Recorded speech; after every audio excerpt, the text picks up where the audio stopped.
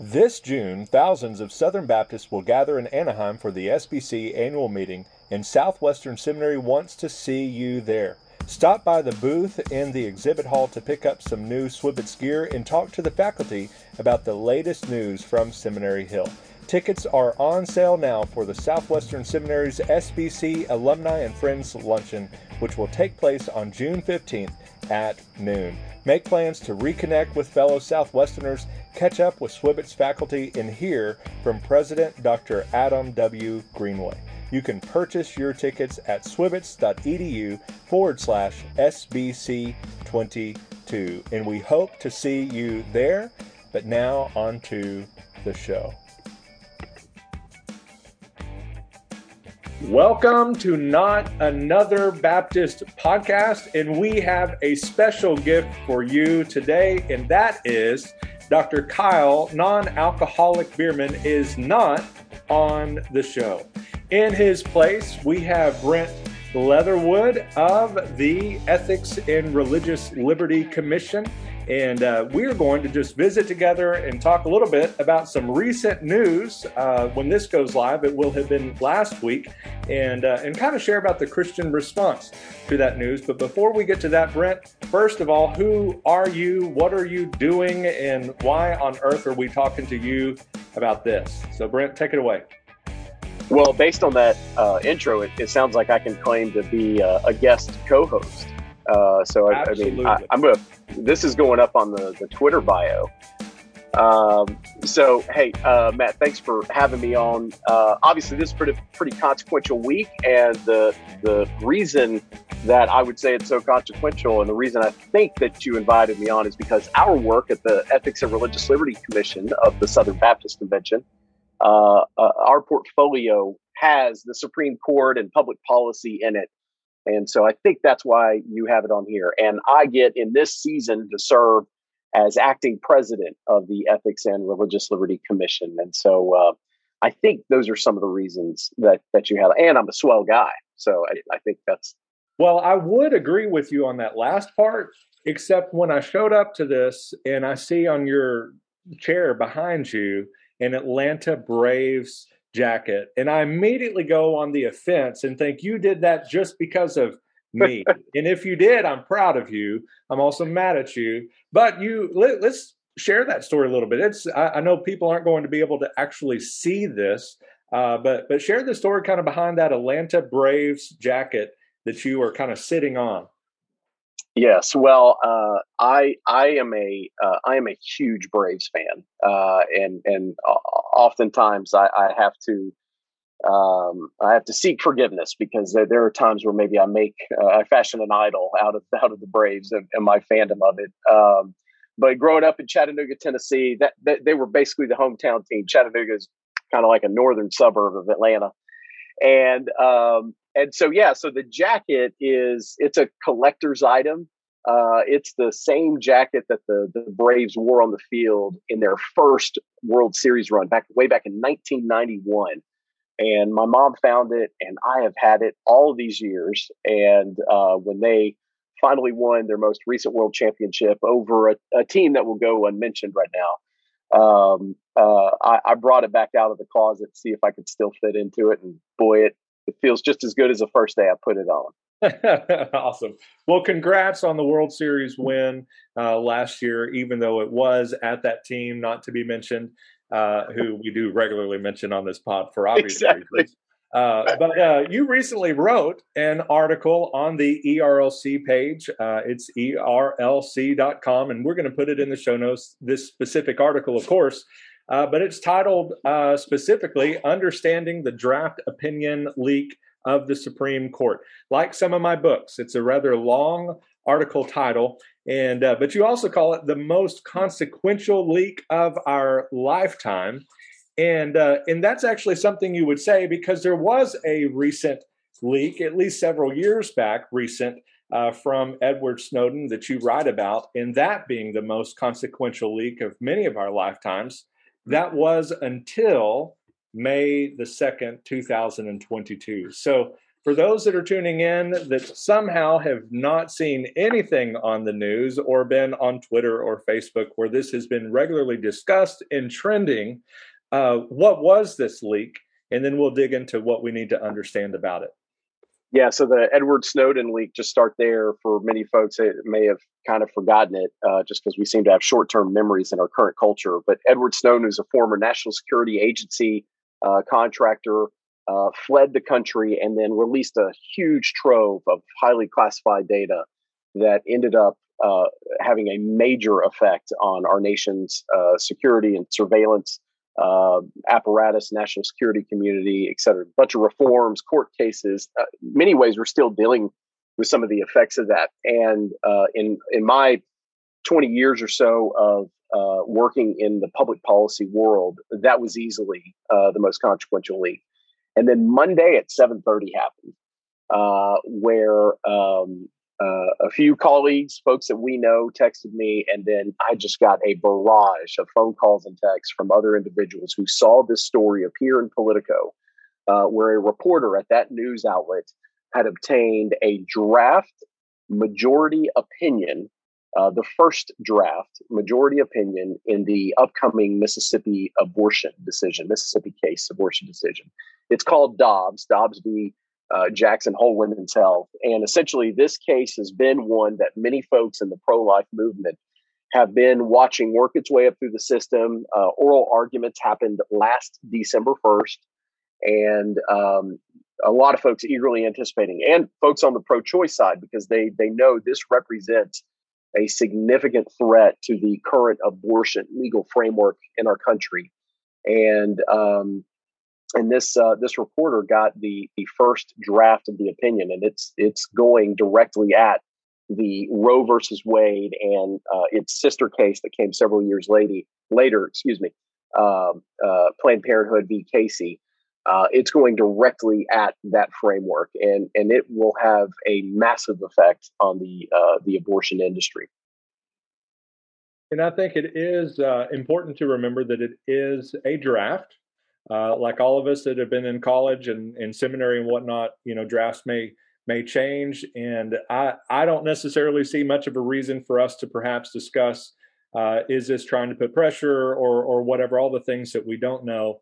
But for the purposes of this episode, and so we can understand kind of what is happening or potentially going to happen, let's say that it is true. Of course, it was the veracity was confirmed, but let's say that is what is going to happen. When that happens, what is sort of the next step? Like, does the entire world unravel or go up in flames or whatever it might be? What happens ultimately in our country? And then we'll look at kind of the Christian response to that. Let's say this decision holds. What's next? Yeah. So because you're absolutely right that it can change. I mean, it's a draft, so by definition, it will likely change. As a matter of fact, because it's the first draft, the Supreme Court tends to have several versions of these discussion drafts, and so more than likely there have been other drafts already composed that have likely changed various parts of this opinion. But that said, just the fact that it was leaked is already having effects. First and foremost, it's probably having an effect on the level of trust within the Supreme Court chambers. The Supreme Court is not used to doing its work in the public sphere. It's not like Congress. It's not like your, state legislature, city hall. Most of its deliberations, as a matter of fact, nearly all of its deliberations happen behind closed doors until an opinion is announced publicly. And that's really the only interface that the court is accustomed to having with the public. So there's probably an erosion of trust happening behind the doors right now as they try and determine who leaked it. But already you're seeing attempts by Democrats in Washington to try and codify the Roe v. Wade legal framework. Now, more than likely, that's not going to be successful because of the filibuster in the U.S. Senate, which we need to pray for our senators who are holding fast to protect the filibuster so that very bad law like this cannot be passed. But it's probably even down the line, in the confirmation hearings, the nature of those is very likely to be changed because of this leak. So there's going to be far-reaching effects. Now, if this holds true, so because it was written as a majority opinion, we can assume at some point 5 justices have agreed that Roe versus Wade needs to be overturned and thrown out. If that simple act happens, the architecture of this particular opinion suggests that the issue of abortion itself and whether to regulate it or not will no longer be in the federal sphere, but instead it will be down at the state policy level. So, if you're in Texas, the issue of abortion is going to be much more prominent in the halls of your capital in Austin. If you're here in Tennessee, just down the road from me is the state capitol where I used to work, and it's going to take on more prominence there. Now, I just mentioned 2 states, though, that have actually already been very active on this issue, even within the Roe Casey framework. There's a whole host of other states out there that haven't taken the positions that our respective state leaders have. And so abortion is much more permissive. As a matter of fact, some states are suggesting they're going to go beyond the Roe Casey framework, essentially allowing abortion up until the very moment of birth, which is, look, abortion is ghastly at whatever stage because it snuffs out a human life. But to suggest that they're going that far is it's horrific. So needless to say, over the last 50 years in the pro-life movement, much, if not all of our attention and energy and resources have gone to the federal level to try and combat the abortion industry. At this point, it's a huge victory. If it gets taken out of Washington and gets put back at the state level, that is a huge victory. And there's a lot of joy that we should have in that. But it also will signify the next step in the pro-life movement. We really have to roll up our sleeves. And in a sense, we're going to have to go door to door, pleading for and advocating for the lives and the dignity of our preborn neighbors. I think that speaks to kind of another part of your article, having a culture of life. We throw the terms around pro-life, pro-choice. Maybe the pro-choice people are going to call us just pro-birth, and then some of us will sometimes call them just pro-death or something like that. But y'all use the ERLC often uses that term, a culture of life. You use it in this article, you use it in other articles on your site, and so forth. What does that mean? Yeah. So at its most basic level, it means establishing policies and protections that end the taking of a preborn life. That's at its most basic and most essential level. But you cannot work in this space very long before you understand that we've got to be doing more. And so what do I mean by that? We've got to be serving vulnerable mothers, mothers who are in a situation that they didn't plan for, or anxious fathers who didn't intend for this to happen necessarily, families in crisis. There's a study out there, and it shows that a majority of women who have an abortion demographically tend to actually already have had a child. And so that's why I'm saying, like, there are families involved here. It's not just one individual or 2 individuals. Sometimes it's multiple individuals. And so we need to be advancing policies that recognize that multifaceted aspect of abortion. And we need to wrap around support for those individuals and advance policies that will stabilize that situation. Now, the church does an incredibly good job of modeling this. As a matter of fact, that's actually one of the themes that I play up is church. We've done an incredible job in this area, supporting pro-life pregnancy clinics, making sure that, if you've ever walked into any of those, they've got shelves stocked full of diapers and clothing and material resources that any mother would say, oh my gosh, this is so helpful. That's the kind of thing I'm talking about. If you could just flip their mindset, because we have to realize for 50 years, Planned Parenthood and other abortion industry companies who are profiting off of abortion, they have been whispering in the ears of these vulnerable mothers, that child that's growing inside of you, it's actually going to harm your livelihood, your welfare. And so they have figured out a way to pit the life of the child against the life of the mother. And so if we come in loving our neighbor, we can upset that dynamic and get a mother who might be considering abortion to say, no, you know what, I can do this. And so small groups that adopt families, churches that are out there advocating for pro-life policies and policies that support families, we've been modeling this very well. And what I'm hopeful for in the wake of this decision, again, if it does actually come out this way, what I'm hopeful for is that the church will redouble its efforts to do these things, and it will model for the public sphere, the public sector, government leaders, state leaders, that this is what we need to see more of from them, so that ultimately, going back to our little SBC history, in 2003, we passed a resolution that marked 30 years since the passage of Roe versus Wade. And in that resolution, it said, resolve that we pray and work for the repeal of the Roe v. Wade decision, and for the day when the act of abortion will not be only illegal, but also unthinkable. And that's the thing. We want to make it so that it is unthinkable. It is unnecessary. So yeah, we want it backed up by law. You can't take the life of a preborn child. But we also just want to take away those dynamics, because in so many of these instances, a mother or a vulnerable family, they're thinking through, economic decisions or cultural decisions, or maybe uniquely personal ones.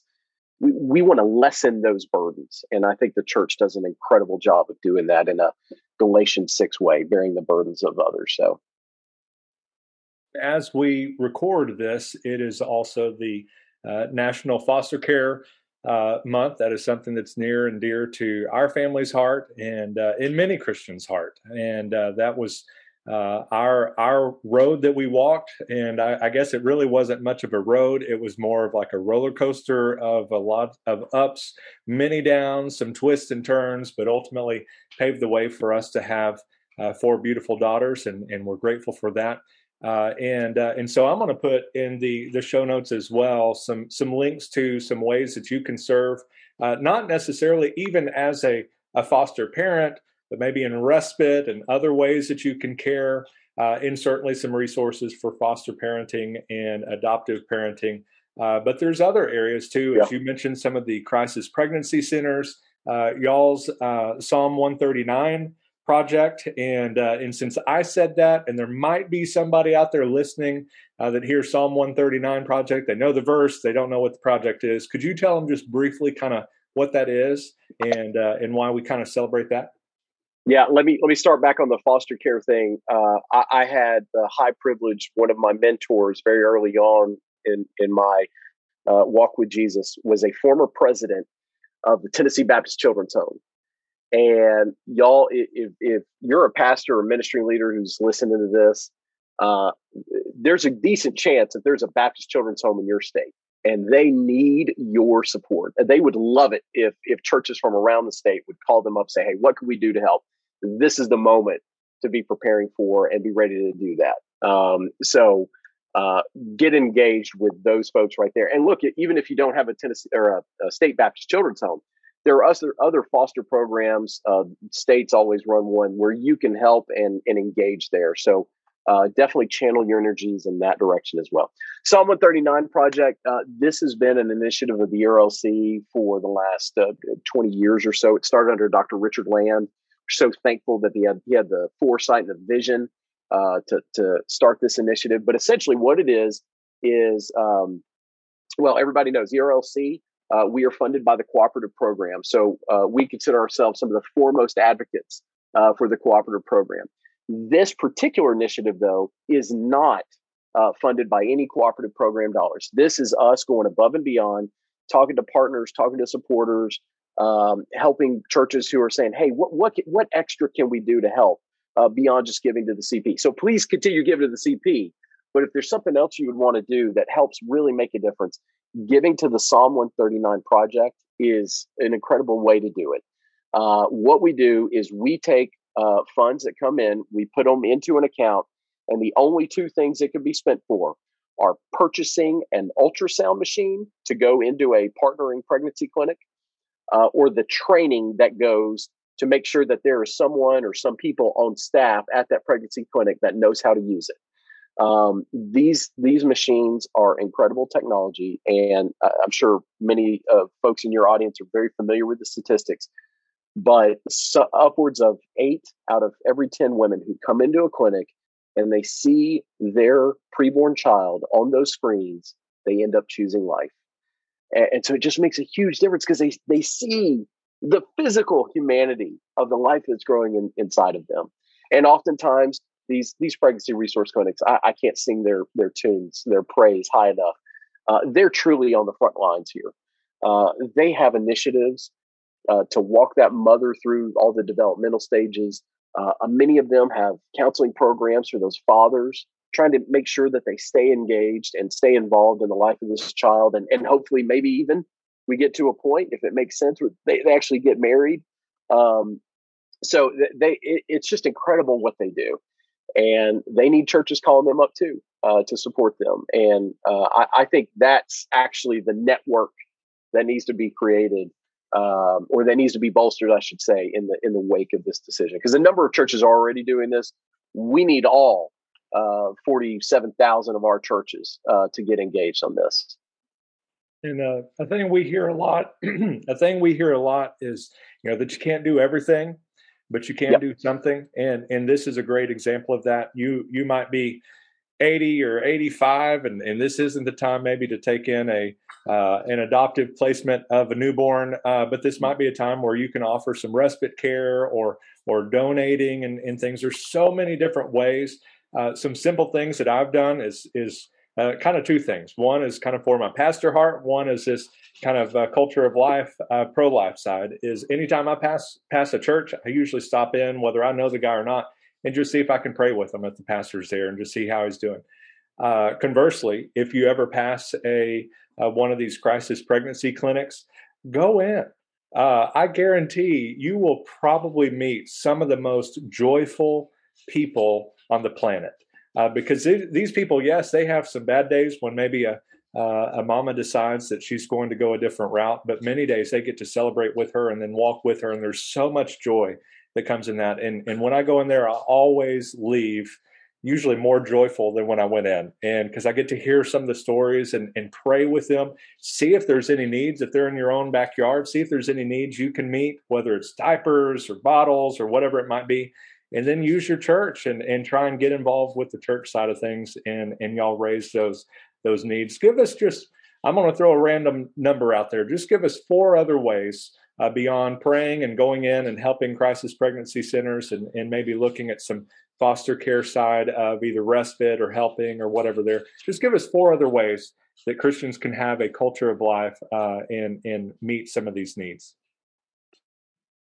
Well, I think it starts at the local church.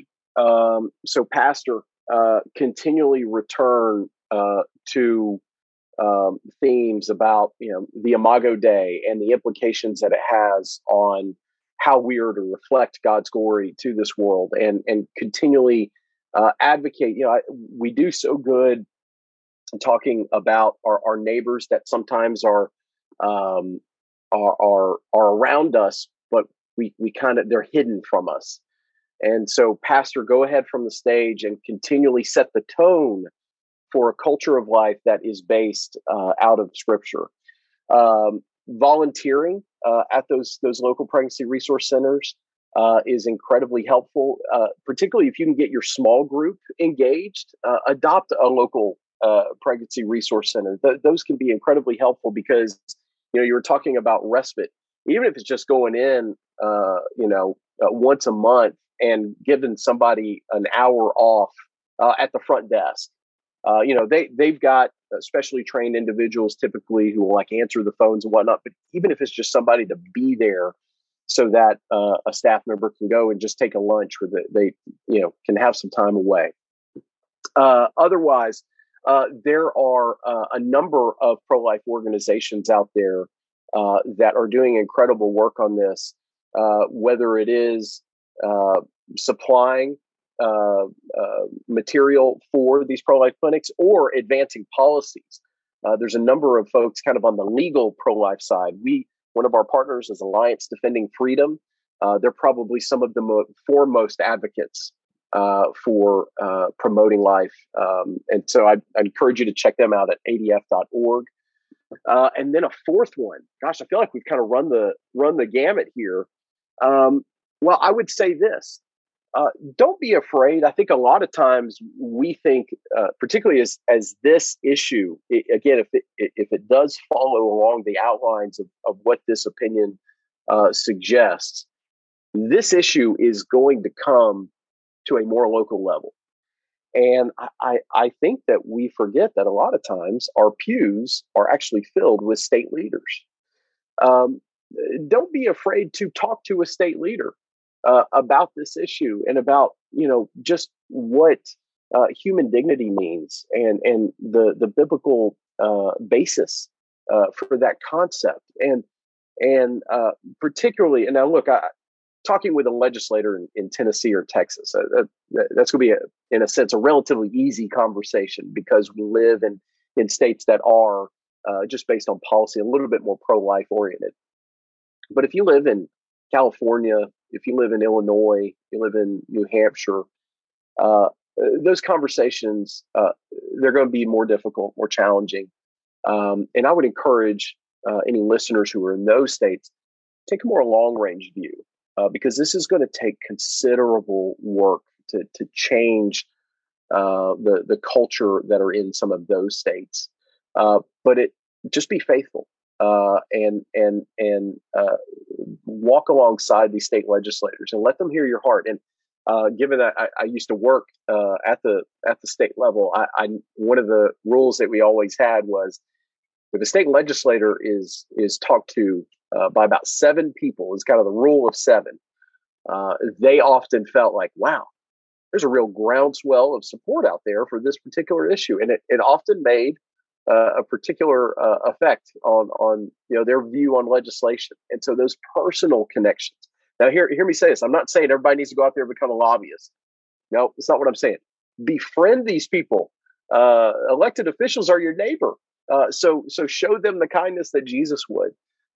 But particularly as it relates to this issue, because I think it is it's so close to the hearts of so many Southern Baptists. Show them your heart and let them know why you feel this way.